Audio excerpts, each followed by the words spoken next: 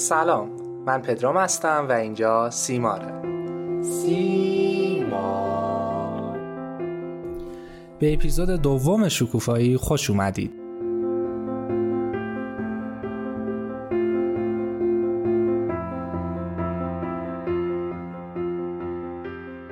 توی این اپیزود قرار ادامه مصاحبه من و علیرضا نوری رو با دکتر رضا پناهی بشنوید. ایشون رو معرفی کردیم توی اپیزود اول، مجددا معرفی میکنم. رزیدنت سال سوم روانپزشکی دانشگاه علوم پزشکی ایران، بنیانگذار اولین انجمن دانشجوی به اسم انجمن علوم اعصاب صدرا، آغاز کننده فعالیت‌های دانشجویی و دانش آموزی ستاد توسعه علوم شناختی و برگزار کننده المپیادهای سالانه برین بی. خب ما هر کاری کردیم نتونستیم از کل تجربیات دکتر پناهی توی یک اپیزود استفاده کنیم و شما ادامه مصاحبه ما با دکتر پناهی رو که اپیزود اولش منتشر شد اگه نشنیدین به نظرم برگردین عقب و اپیزود اول رو پلی کنید و بعدش به اپیزود دوم مراجعه کنید.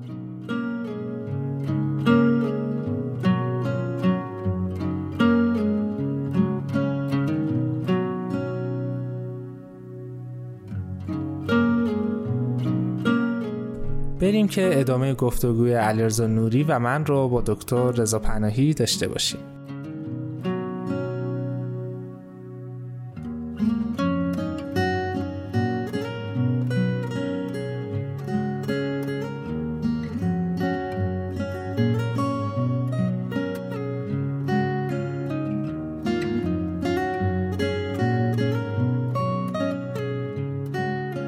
خیلی ممنونم که تا به اینجا همراه ما بودین. صحبت‌های خیلی خوبی رو با دکتر پناهی داشتیم. اما دکتر، من یک سری سوال می‌خواستم ازتون بپرسم.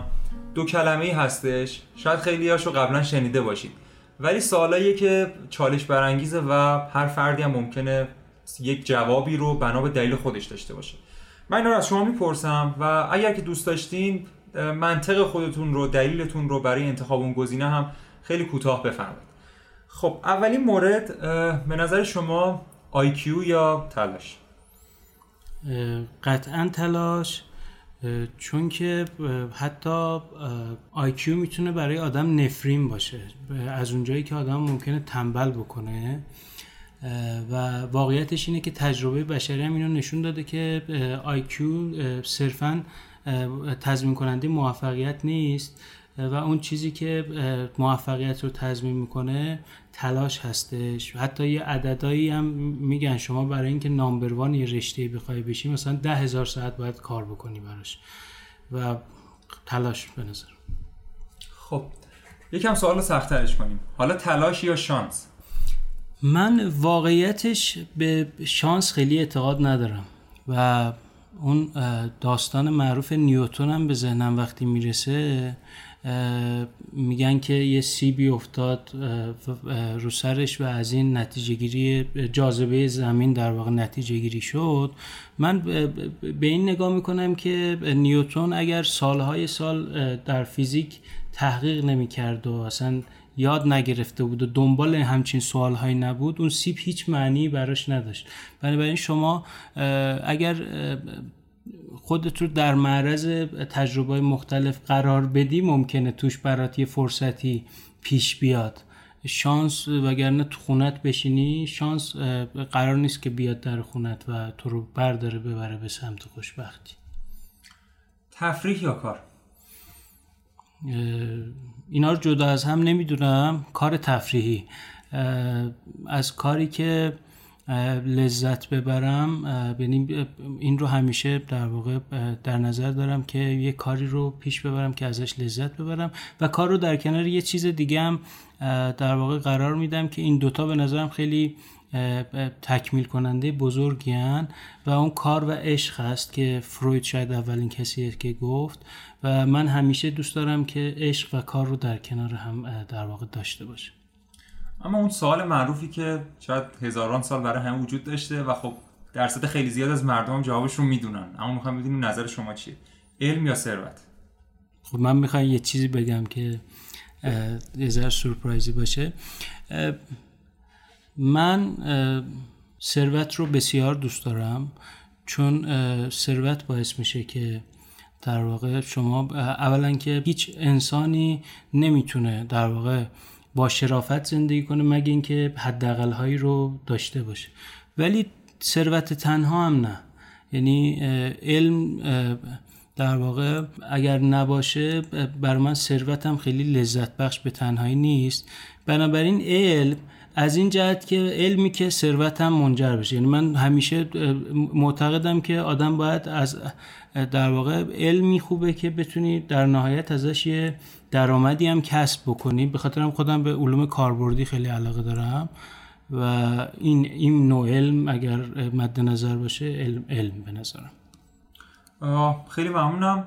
اما یه سوال خیلی چالشی و مهمی که تو زندگی هر کسی وجود داره و شاید باعث این بشه که خیلی مواقع ما میخوایم برگردیم زندگی خودمون رو خیلی با دقت بهش نگاه کنیم که این حالی که من الان دارم از کجا نشأت گرفته و چی باعث میشه که من رو به جلو هل بده و اینکه بخوام تصمیماتمو عوض کنم یا همین رو ادامه بدم. اونم اینه که موفقیت رو دقیقاً داریم چی میبینیم. سوال من از شما اینه، شما موفقیت خودتون رو در چی میبینید؟ فکر میکنم با این صحبت هم شروع شد، اینکه من زندگی رو اصلا از اون جهت دوست میدارم و اینو فهمیدم تو مسیرم یعنی از اولش هم نمیدونستم همچین چیزیه که فرصت تجربه رو برای آدم در واقع میتونه فراهم بکنه. یعنی شما به اندازه بی‌نهایتی از تجربه ها در این دنیا و زندگی وجود داره که میتونی تا لحظه آخر عمرت وقت کم بیاری برای اینکه اونا رو اضافه کنی به خودت. بنابراین فکر میکنم این که شما خودت رو در معرض چیزهای جدید، تجربه ها قرار دادن، این خودش یه در واقع عامل مهمیه برای اینکه موفق بشی، چون تو این تجربه ها هم یاد میگیری یه سری قوانینی که برای موفقیت نیازه و هم مسیر زندگی تو پیدا بکنی. و موفقیت چه چیزی بالاتر از این که شما اون چیزی که در واقع مسیر زندگیت قراره باشه، اون چیزی که شما رو به وجد میاره، اینو پیدا بکنی و به اون برسی. قاعدتا همچین چیزی تلاش میخواد دیگه، یعنی شما بالاخره بخوای تجربه کسب کنی باید براش زحمت بکشی. بنابراین این قسمت رو هم بولد میدونم، برای موفق شدن شما باید تلاش هم بکنی، ولی یه تلاش هوشمندانه، یعنی با یه نگاه باز، بدونی دنبال چی هستی و ممکنه آدم خیلی تلاش بکنه ولی به جایی نرسه. این اونجای مشکله که از اول نمیدونه اصلا بر چی داره تلاش میکنه. از اول با یه نگاه باز، تلاش و فرصت تجربه کردن. هیچ فرصت تجربه رو من از خودم دریغ نمیکنم. خب رضا اگه اجازه بدی علیرضا، من هم چند تا سوال از جان دکتر بپرسم با تجربه صحبت‌هایی که خودشون هم داشتن بیشتر. چیزی که در میون جامعه خیلی باهاش مواجه میشیم اینه که میخوای تخصص چی بخونی و همین باعث میشه که بچه‌مون از همون بعد ورودشون به دانشگاه به فکر این بیفتن که یک تخصصی رو هر چه سریعتر برای خودشون انتخاب کنن، بدون توجه به اینکه بالین رو فعلا قرار نیست ببینن. حتی بلوک‌های بیسیک کل دستگاه‌های بدن و حالا رشته‌ای که میتونن ادامه بدن در بعد از جی پیشون 2 سال و نیم اقلا زمان نیاز هست که بتونن باشون آشنا بشن. همون اوایل خیلی‌ها بهشون پیشنهاد میشه که تخصص دندون پزشکی بخونن، خیلی‌ها با کلیشه‌ای مثل نوروسرجری و قلب آشنا میشن و ظاهرا شما از همون ترم‌های اول در مقطع علوم پایه این انتخاب رو داشتین که رشته‌تون یک سمت و سوی مغز داشته باشه. حالا رشته‌های مرتبط با مغز که ما قراره تو اپیزود اول آنسون در راجع به اونها صحبت کنیم با کارو.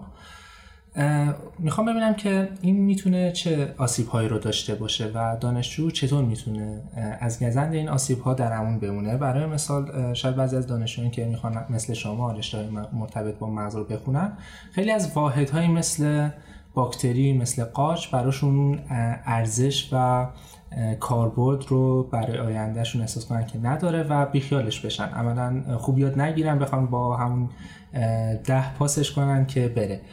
شما چه روی کردین نسبت به این طرز تفکر داشتین و فکر میکنین که خوب دانشجومون مراقب چه چیزایی باشن؟ من اولا که من رشتم رو که تو در واقع ترمای اول که انتخاب نکردم، یعنی من واقعا رشتم رو شاید چند روز قبل از چیز به نتیجه رسیدم. یعنی من بعد رزیدنتی، امتحان رزیدنتی، خب کلی مشاوره گرفتم، مثلا بین نورولوژی تا آخرین لحظات هم بین نورولوژی و روانپزشکی در واقع هی شک وجود داشت برام. یعنی میخوام بگم که انتخاب رشته مثلا تخصص کی باید باشه؟ همون روزای قبله، در واقع همون فرصتی که برای انتخاب رشته میدن، تا اون موقع باید در واقع فرصت استفاده بکنی برای اینکه بفهمی چه چیزی رو میخوای. خیلی گفتی کلیشه، منم با کلیشه جراحی اعصاب اومدم. شاید اصلا علاقه به مغزم از همون در واقع نوجوانی هم وجود داشت، چون برام همیشه پدیده جالبی بود، ولی خب تو مسیر اصلا دیدم به من ربطی نداره. یعنی من دوره استاجری خودم هم از عمد مثلا میرفتم با جراحی اعصاب صحبت میکردم، میرفتم تو اتاق عمل، ولی چند بار رفتم و کلا چیز شد برام، یعنی عادی شد، یعنی دیگه بعد از اون جذابیتی نداشت.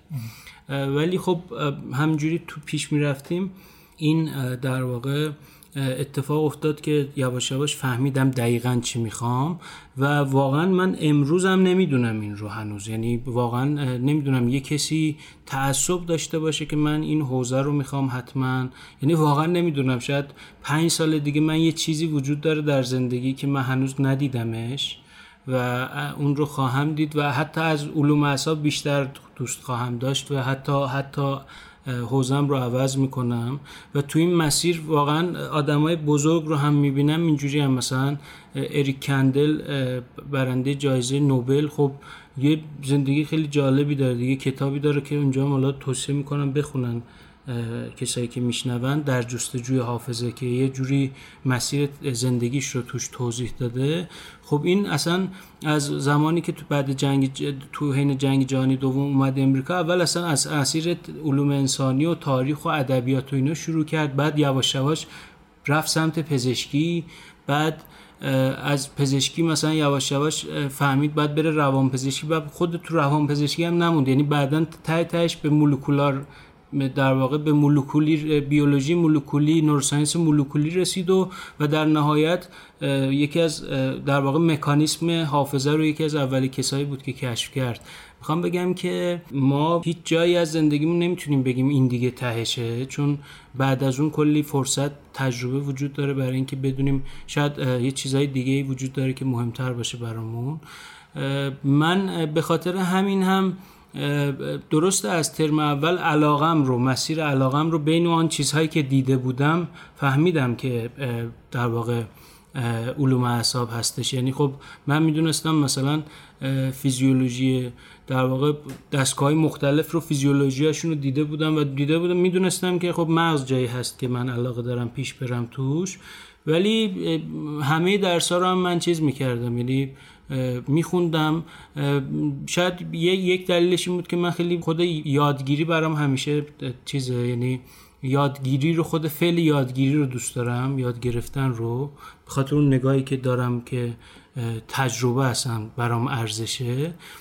دومیش اینه که خب واقعا تعصب داشتن رو همچین چیزی که معنا نداره. یعنی شما از یه لحظه‌ای وایسی به خودت بگی من الان متعصبم که این علاقمه، مثل یکی که مثلا از اول وای میسه میگه پرسپولیس یا استقلال، اونجوری نیست واقعا دیگه. اینجا جاییه که در واقع اتفاقا باید هی پیش بری، هی بشناسی، هی چیزای جدید رو تجربه کنی و هر چیزی که به نظر میرسه که بهتره اون رو انتخاب کنی.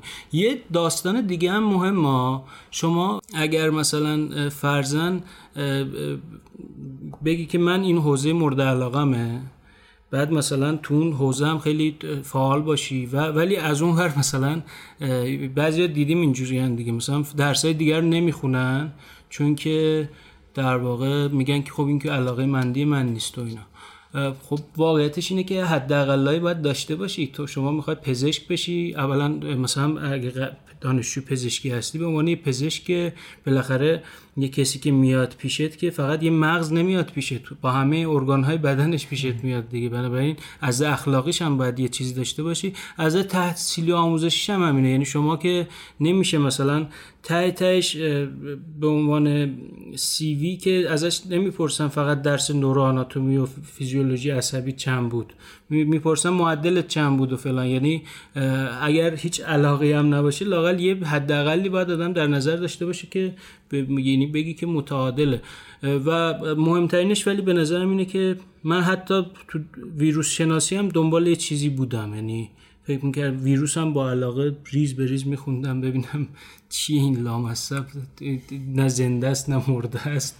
و خب برام جالب بود. یعنی فکر می‌کنم هر علمی یه جذابیتی میتونه داشته باشه برای آدم که بره سمتش. خیلی جالبه برام. فکر میکنم هر کی جای شما بود خیلی محدود میکرد واحدهایی که از پزشکی رو باید بخونه و خیلی هم خوب بخونه و من با تجربه سابقه شما دیدم که محدود به یک سری واحدها مرتبط با مغز نیستین و میخواستم که در مورد این یکم صحبت کنیم. و اما حالا برگردیم به مدیریت. با تجربه این که میشه گفت دکتر پناهی دانشجوی اولین هاست، سال هاست که پروژه ها و تیم هایی رو در ارگان های مختلف در کشور ایران و حوزه علوم پزشکی دارید ران میکنید. برای من این سوال مطرح میشه که چرا مدیریت نخوندین؟ رشته‌ای مثل MPH یا HMBA که برای دانشجویان پزشکی یا حوزه سلامت تدارک دیده شدن و میتونن اونها رو توانمندتر کنن در حوزه مدیریتی، چرا اینها رو نخوندین؟ و در میون این تجربه ها در این سالها فکر میکنین که مهمترین نکاتی که در منیج کردن این دسته از دانشجویان در علوم پزشکی و مخصوصا به این سمت دانشجویان پزشکی باید رعایت کنیم چه مواردی هستن؟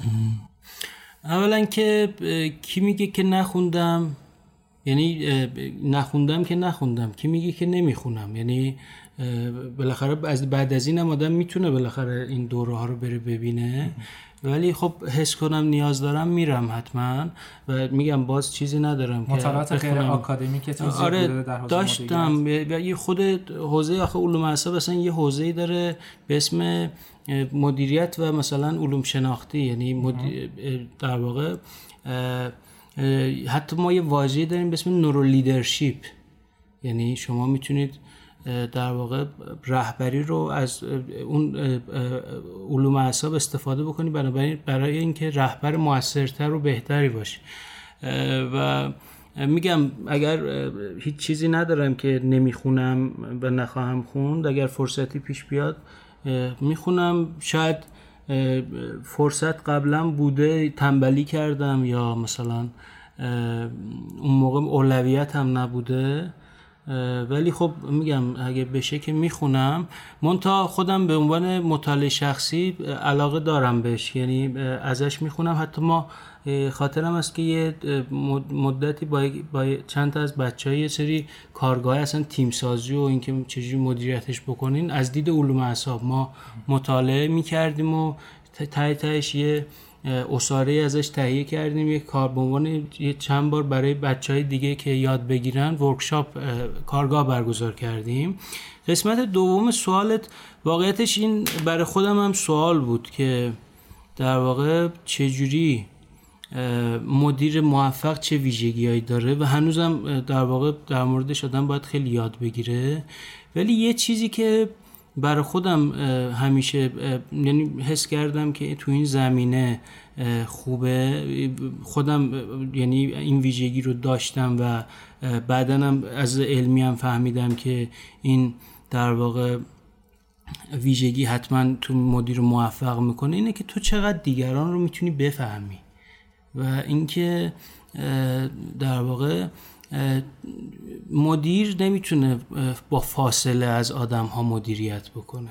یعنی اینکه اگر حس بکنی که یعنی اون افراد اولا که میگن که در واقع رهبر لیدر رو آدم ها انتخاب میکنن، یعنی خود اون فرد رهبر نمیشه، یعنی اون آدمای دور و برشه که این رو به عنوان جایگاه در واقع لیدر بودنشون انتخاب میکنن. این از این. نکته دوم اینه که چه کسی به این جایگاه میرسه؟ کسی که آدم‌ها حس بکنن که این منو میفهمه، بنابراین مشکلاتم رو خواهد فهمید، بنابراین به من میتونه کمک خواهد کرد.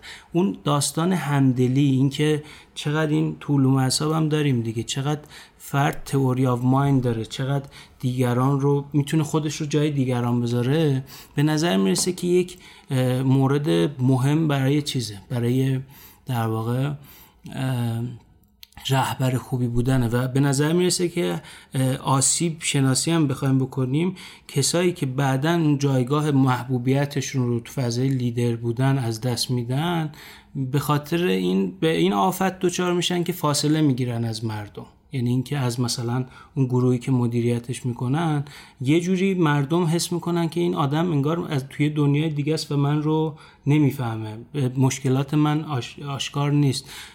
مردم خیلی وقتا، حالا مردم که میگم یعنی هر گروهی، خیلی وقتا نتیجه مهم نیست که شما مثلا با یه هدف یه گروهی درست کردی، به اون نتیجه برسی یا نرسی خیلی وقتا تضمین کننده چیز نیست اینکه هم موفق بودی. به نظر میاد از اون مهمتر اینه که شما این حس رو بدی که شما تلاشت رو کردی، شما کم نذاشتی.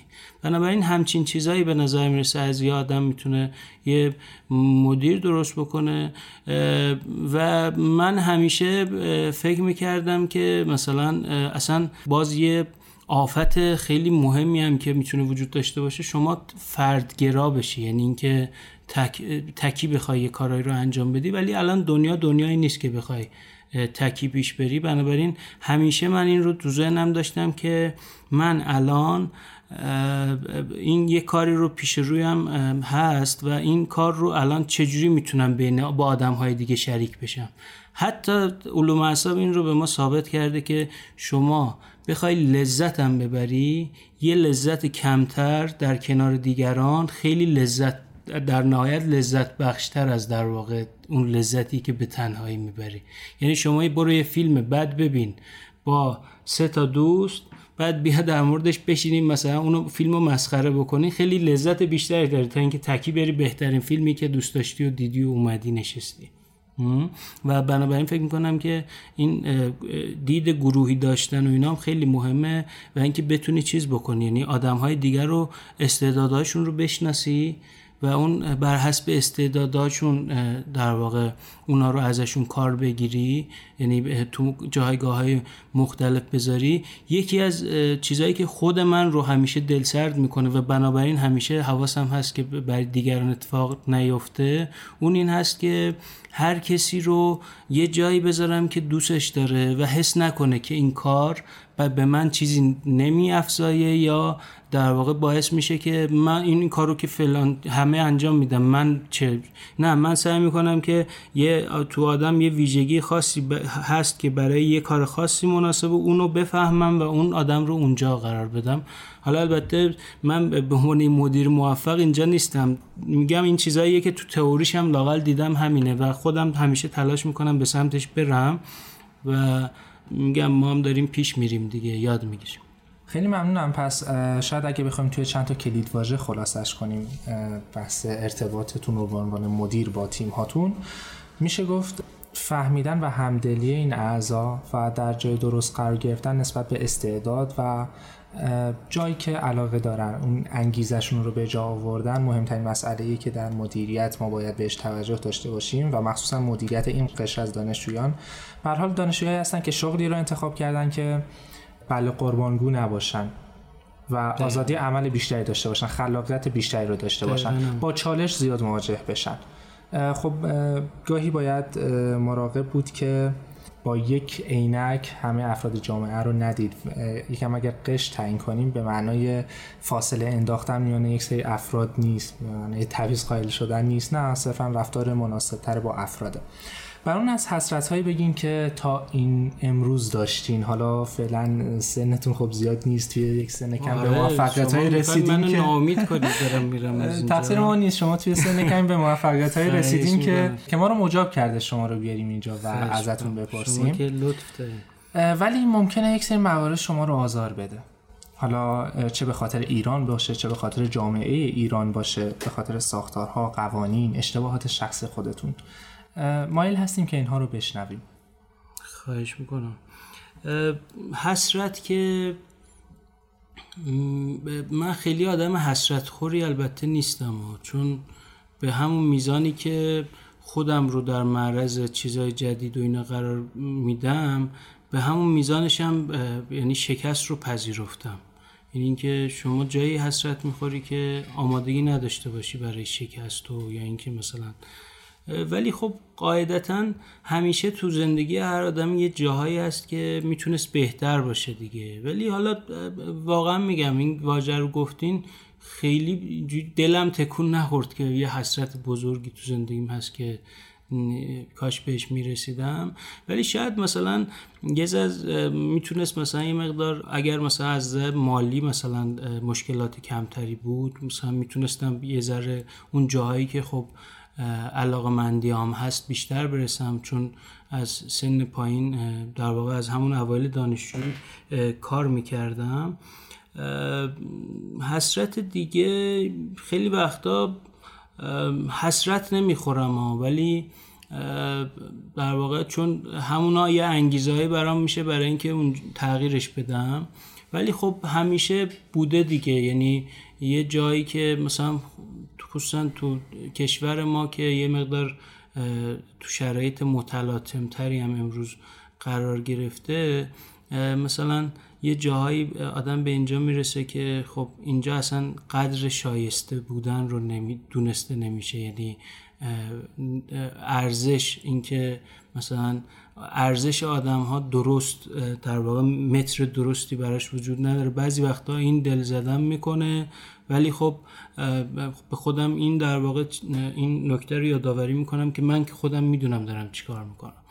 و شاید خب خیلی محدودیت هایی که هممون در موردش میدونیم، محدودیت اقتصادی که برای کار علمی تو ایران هست، خیلی وقتا وسوسه کرده برای رفتن من رو. و خیلی از بچه‌هام اینجوری نیست که فقط به خاطر نمیدونم تفریح و اینا بخوام برن از این مملکت، ولی خب یه سری محدودیت ها وجود داره. من سعی میکنم که ببینم واقعا ارزش‌های مهمتر زندگیم چیه و وقتی یه جایی به خاطر اونهای آدم اسمش رو برای هر کسی میتونیم بذاریم دیگه، قربانی، یک فداکاری برای اینکه یه بخشای دیگر رو ازش خودت رو محروم میکنی، ولی بعدن هم چون میدونم که به خاطر ارزش‌های بزرگترم این رو ازش چشم پوشی کردم، نمیشینم بابتش قصه‌ام بخورم. بالاخره زندگی همینه دیگه، خیلی نباید همه چی رو فکر کنیم که خوب و کامل و در واقع زیبا برای ما اتفاق خواهد افتاد. نه، زندگی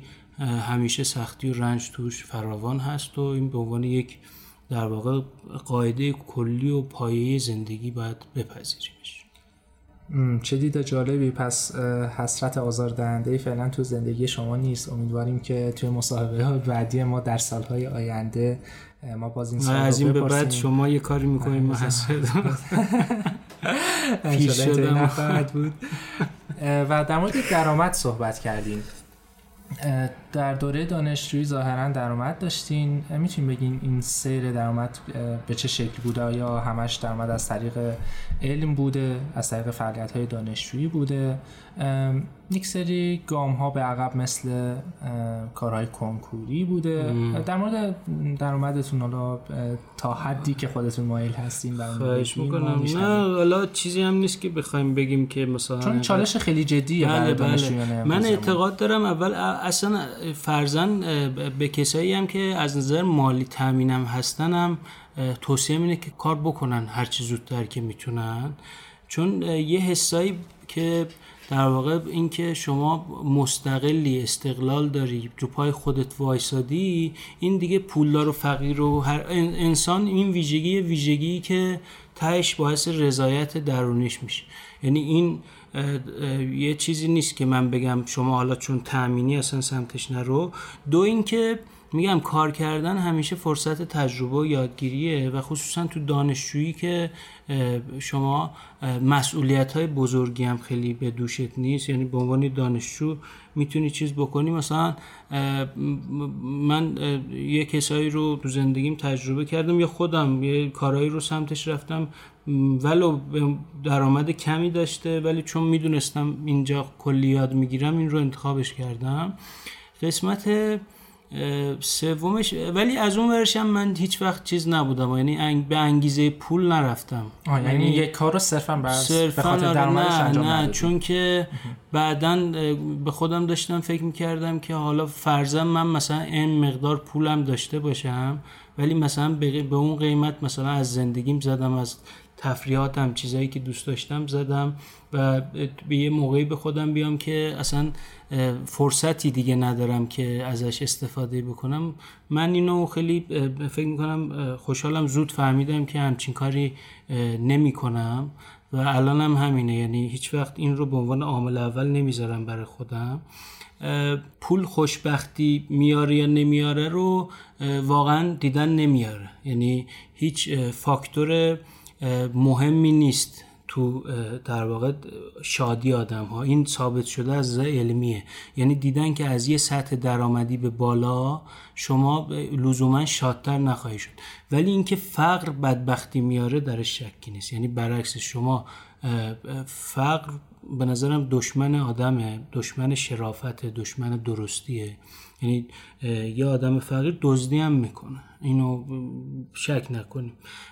بنابراین فقر رو مخالفم باهاش و خودم هم هیچ وقت یعنی تلاش همیشه میکردم فقیر نباشم، یعنی یه حداقلی که بر خودم قائلم رو داشته باشم. در زمینه کار هم من حالا خوشبختانه همیشه اینجوری بوده که اکثرا تو همون فیلدی که علاقه‌مندیم بوده خب خیلی زود با ستاد علوم شناختی آشنا شدم، اونجا همکاری میکردم، خب از اون طریق مثلا درآمد داشتم. یا مثلا کارهای علمی هم مثلا از ترجمه کتاب من درآمد داشتم، یعنی یه 3-4 تا کتابی بود. اسم خودتونم توی کتاب ثبت شده؟ بله یعنی از خود ترجمه، حتی نه از فروش کتاب. یعنی من خب میگم بعضی وقتا کتاب علمی بوده، رفرنس علمی. آره من میتونی معرفیش کنی؟ آره من 3 تا کتاب تموم شده دارم، یعنی چاپ شده دارم که ترجمه. یکیش حقایق مغزه، یکی دانش مغزه که حالا با همکاری البته کسان دیگه، که این دوتا الان رفرنس در واقع علوم اعصاب، المپیاد علوم اعصاب مرحله اوله که خب یه درآمدایی هم برام داشته. از اون ور داشتم کتاب اسنشیال نورساینس، ضروریات علوم اعصاب، که یه کتاب در واقع مفصلی هم هست که 2 جلد هم شد ترجمهش. این رو هم به تازگی چاپ کردیم که اسمم روش هست. البته هنوز ازش درآمدی به دست نیامده، منتها خب این دومی توی فضایی بود که خیلی به درآمدش هم نیاز نبود. اینم بود و یه کتاب دیگه هم حالا در حال ترجمه هستیم و به زودی کارش داره، یعنی ادیت نهایی داره انجام میشه. کتاب اریک کندل که معرفیش کردم، Disordered Mind، ذهن بیمار شده، که اونم به زودی چاپ میشه. من البته هیچ کدوم از اینا رو چیز نبود، یعنی اولش که داشتیم اینا رو آماده میکردیم صرفا به خاطر این بود که مثلا رفرنس علوم اعصاب المپیادش بود، کتابش نبود و این رو ترجمه کردیم که باشه، ولی خب بعدن این فرصت هم پیش اومد. من اون شعار خودم برمیگردم که به همه بچه‌ها میگم دیگه، آدم باید از علاقه‌اش پول در بیاره و ترجیحاً هم اینو همیشه تو زندگیم رعایت کردم، مگر نمیشه یه جایی آره منم مجبور بودم یه کارایی بکنم که در واقع علاقه اصلیم نبوده ولی خب باید میکردم و بابتش هم ناراحت نیستم، چون اونم یه در واقع تهش یه آورده، یه داشته برای من در واقع افزود، اضافه کرد بهم. در مورد فقر و نیاز مالی گفتین. برای خیلی از افراد این فقر انتخابی نیست، شاید توی شرط زندگی هم هستن که نمیتونن ازش فرار کنن، یا به خاطر سنشون یا خانواده یا بارهایی که از زندگی به دوششون هست که اصلا نمیتونن ازش فرار کنن که فرصت این رو داشته باشن که به یک سری سمت و سوهای دیگه قدم بردارن. ما میخوایم به عنوان یک مجموعه تولید محتوایی که یک سری چشم‌اندازها برای خودمون داریم بتونیم به زودی در ماه‌های آینده فعالیت‌های عامل منفعه رو هم به مجموعه فعالیت‌هامون اضافه کنیم. فکر میکنید که شما چطور میتونید به تیم ما کمک کنین؟ حالا اگر پیشنهادی دارین بدین، اگر ما هم پیشنهادی داریم حتما بعداً خدمت شما میرسیم. سلامت باشین. والا اولا که خیلی باعث خوشحالی همچین کاری رو تو ذهنتون از ابتدا هست و دانشجو هم معمولا از این کارا میکنن، خیلی کارهای خوب و موفقی انجام میدن.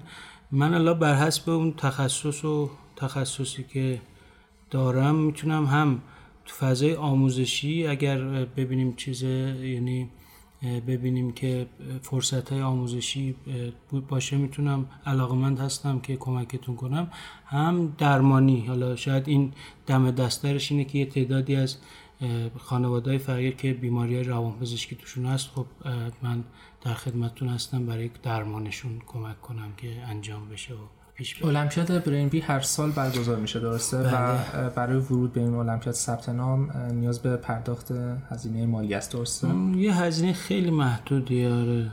ما میتونیم 10 تا از خانواده‌های فقیر رو به شما اضافه کنیم که هم منابع رو در اختیارشون بذاریم و هم هزینه رایگان رو در اختیارشون بذاریم. حتما. اگر در واقع اینجوری نیست که هزینه‌های مسابقه در دست من باشه، حالا تأثیر میتونم بذارم، ولی خب اگه شد از شخصی هم در واقع میتونیم پرداخت کنیم. این چیز خیلی زیاد و سعی می‌کنیم زیاد برای شخصی شما هم نداشته باشیم، ولی خیلی هم خوب. و در حوزه درمان هم ما بعداً خب کاملتر فکر می‌کنیم و مزاحم شما خواهیم شد. خیلی ممنونم از شما. ما انتظار داشتیم که این یک اپیزود 45 دقیقه‌ای باشه، در حالی که با این مواجه شدیم که شما خیلی پرتر از این حرف هستین که ما توی یک اپیزود بتونیم شما رو مطرح کنیم بین دانشجویانمون و مخاطبینمون. برای همین ما این اپیزود رو 2 قسمتی خواهیم کرد و اپیزود اولش در همین خرداد ماه و اپیزود دومش احتمالاً در اواخر خرداد ماه یا اوایل تیر ماه منتشر خواهد شد. تشکر از شما. امیدواریم که در شاید ماه‌های آینده کمی اغراق‌آمیز باشه، اما در سال آینده ما باز با شما مصاحبه داشته باشیم و در مورد موفقیت‌های جدیدی که در این یک سال کسب کردیم برای ما بگیم. اولا که خیلی خوشحال شدم پیشتون اومدم. همیشه از بودم تو فضای دانشجویی، چه اون موقع چه الان، چون الان جایی هم که داریم ضبط می‌کنیم یه جایی بود که ما هم زیاد می‌خورد مسیرمون. خیلی خوشحال میشم و من به وجد میاره براتون. در واقع آرزو میکنم که در واقع با قدرت بیشتری ادامه بدین این رو و اگر کمکی از منم بر بیاد در خدمتتون هستم و دوست دارم یه روزم خودتون اینجا بشینین و یه کسای دیگه جوانترها باهاتون مصاحبه کنن که چجوری شما موفقیت رو طی کردین پلاش. امیدوارم. حقیقتا من خودم خیلی انگیزه دارم برای این روز و خیلی دارم براش تلاش میکنم. امیدوارم که بتونم مثل شما انسان تاثیرگذاری باشم، حتی در سطح کوچیک و در حال قدم گذاشتن به سمت بزرگتر و سطح کلانتری. صحبت از جایی شد که ما داریم ریکورد میکنیم و جایی که مسیر شما زیاد بهش میخورد. ما ممنون از معاونت فرهنگی دانشجوی دانشگاه علوم پزشکی ایران به خاطر حمایت هایی که از ما داره و میتونه ما رو در ساخت این اپیزودها، حالا چه به شکل در اختیار قرار دادن تجهیزات باشه چه به شکل های دیگه‌ای، یاری میکنه و مخصوصا اینکه ما همکاران ما در مفتا بدون هیچ محدودیت خاصی گاهی یک سری هماهنگی ها نیاز به نامه‌نگاری ها داره و این کار رو برای ما انجام میدن. ما جا داره که ازشون تشکر داشته باشیم و خسته نباشین.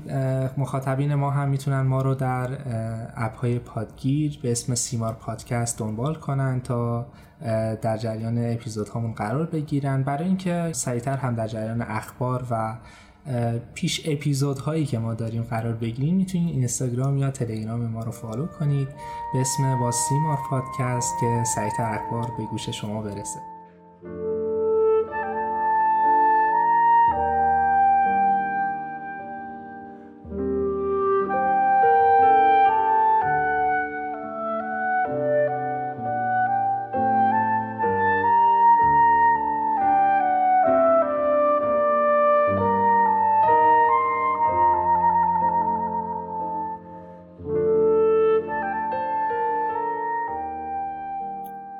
توی اپیزود صحبت از فعالیت‌های آمون منفعه شد. ما می‌خوایم به عنوان یک خانواده کوچیک بتونیم تأثیرات نسبتاً پایداری رو بر زندگی انسان‌هایی که مهم نیست چقدر هم کم تعداد باشن بگذاریم. می‌خوایم هوای اطرافمون رو داشته باشیم.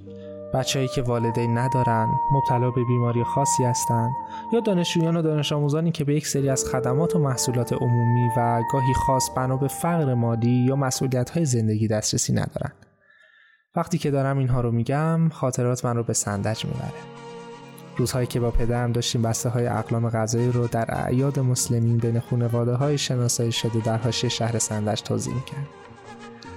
وقتی که می‌دیدم بچه‌هایی رو که فرصتی برای رؤیا پردازی ندارن یا اگر گاهی رؤیاهای کودکانه‌ای به سرشون خطور می‌کنه، هیچ وقت این فرصت رو ندارن که بتونن قدمی به سمتش بردارن یا حداقل مسیر رو شفاف‌تر ببینن. مثلا چه نیاز هست که مسیر رو شفاف‌تر ببینن. پسری که پدرش مبتلا به اعتیاد بود و با مادر و خواهر کوچیکترش داشت توی خونه اجاره 30 متری زندگی می‌کرد و داشت برای من از این میگفت که آرزو داره روزی دکتر بشه و آمپولی رو اختراع کنه که همه معتادا رو درمان کنه و همون آمپول رو واکسن کنه و به هر کی که میزنه دیگه معتاد نشه. چه رؤیای ساده و کودکانه‌ای. فکر میکنین این پسر که روزی 12-13 ساعت باید کار کنه چقدر فرصت داره برای این هدف قدم برداره؟ و اگه بتونه قدم برداره براش رؤیا پردازی کنه چقدر مسیرش میتونه پخته تر بشه و چقدر مملو از معنا حرکت در این مسیر پرپیچ و خم رو تجربه میکنه. طرز نگرش این پسر به اعتیاد صرفاً دوپامین نیست، اون فروپاشی خانواده، درد، کودک کار و 3 نقطه رو از اعتیاد میبینه. اون آمارها رو نگاه نمی‌کنه، رنجش تک به تک مبتلایان رو می‌بینه، نابود شدن زندگی فرزندانشون رو می‌چشه. چقدر خوبه که ما سعی کنیم که بتونیم فضایی رو فراهم کنیم که به این افراد حق انتخاب بدیم. حق انتخاب این که زندگی و شرایطشون رو بتونن تغییر بدن. اگر فکر می‌کنید مهارتی دارید که می‌تونید بهمون کمک کنید، حتماً با همون در میون بذارید. تنها چیزی که میدونیم اینه که برای تاثیرگذاری عمیق‌تر باید رشد کنیم، شنیده بشیم، شناسونده بشیم و قدم برداریم. کمی از چشم اندازهامون براتون گفتم، بیاین مسئولیتمون رو شریک شیم. شما هم بهمون کمک کنید که شناخته تر بشیم. منتظر اپیزودهای بعدی ما باشید. سیمار پادکست یادتون نره. سیمار پادکست رو در شبکه‌های اجتماعی میتونید سرچ کنید و در اپ‌های پادگیر چه فارسی و چه انگلیسی میتونید سیمار رو سرچ کنید و ما رو بشنوید.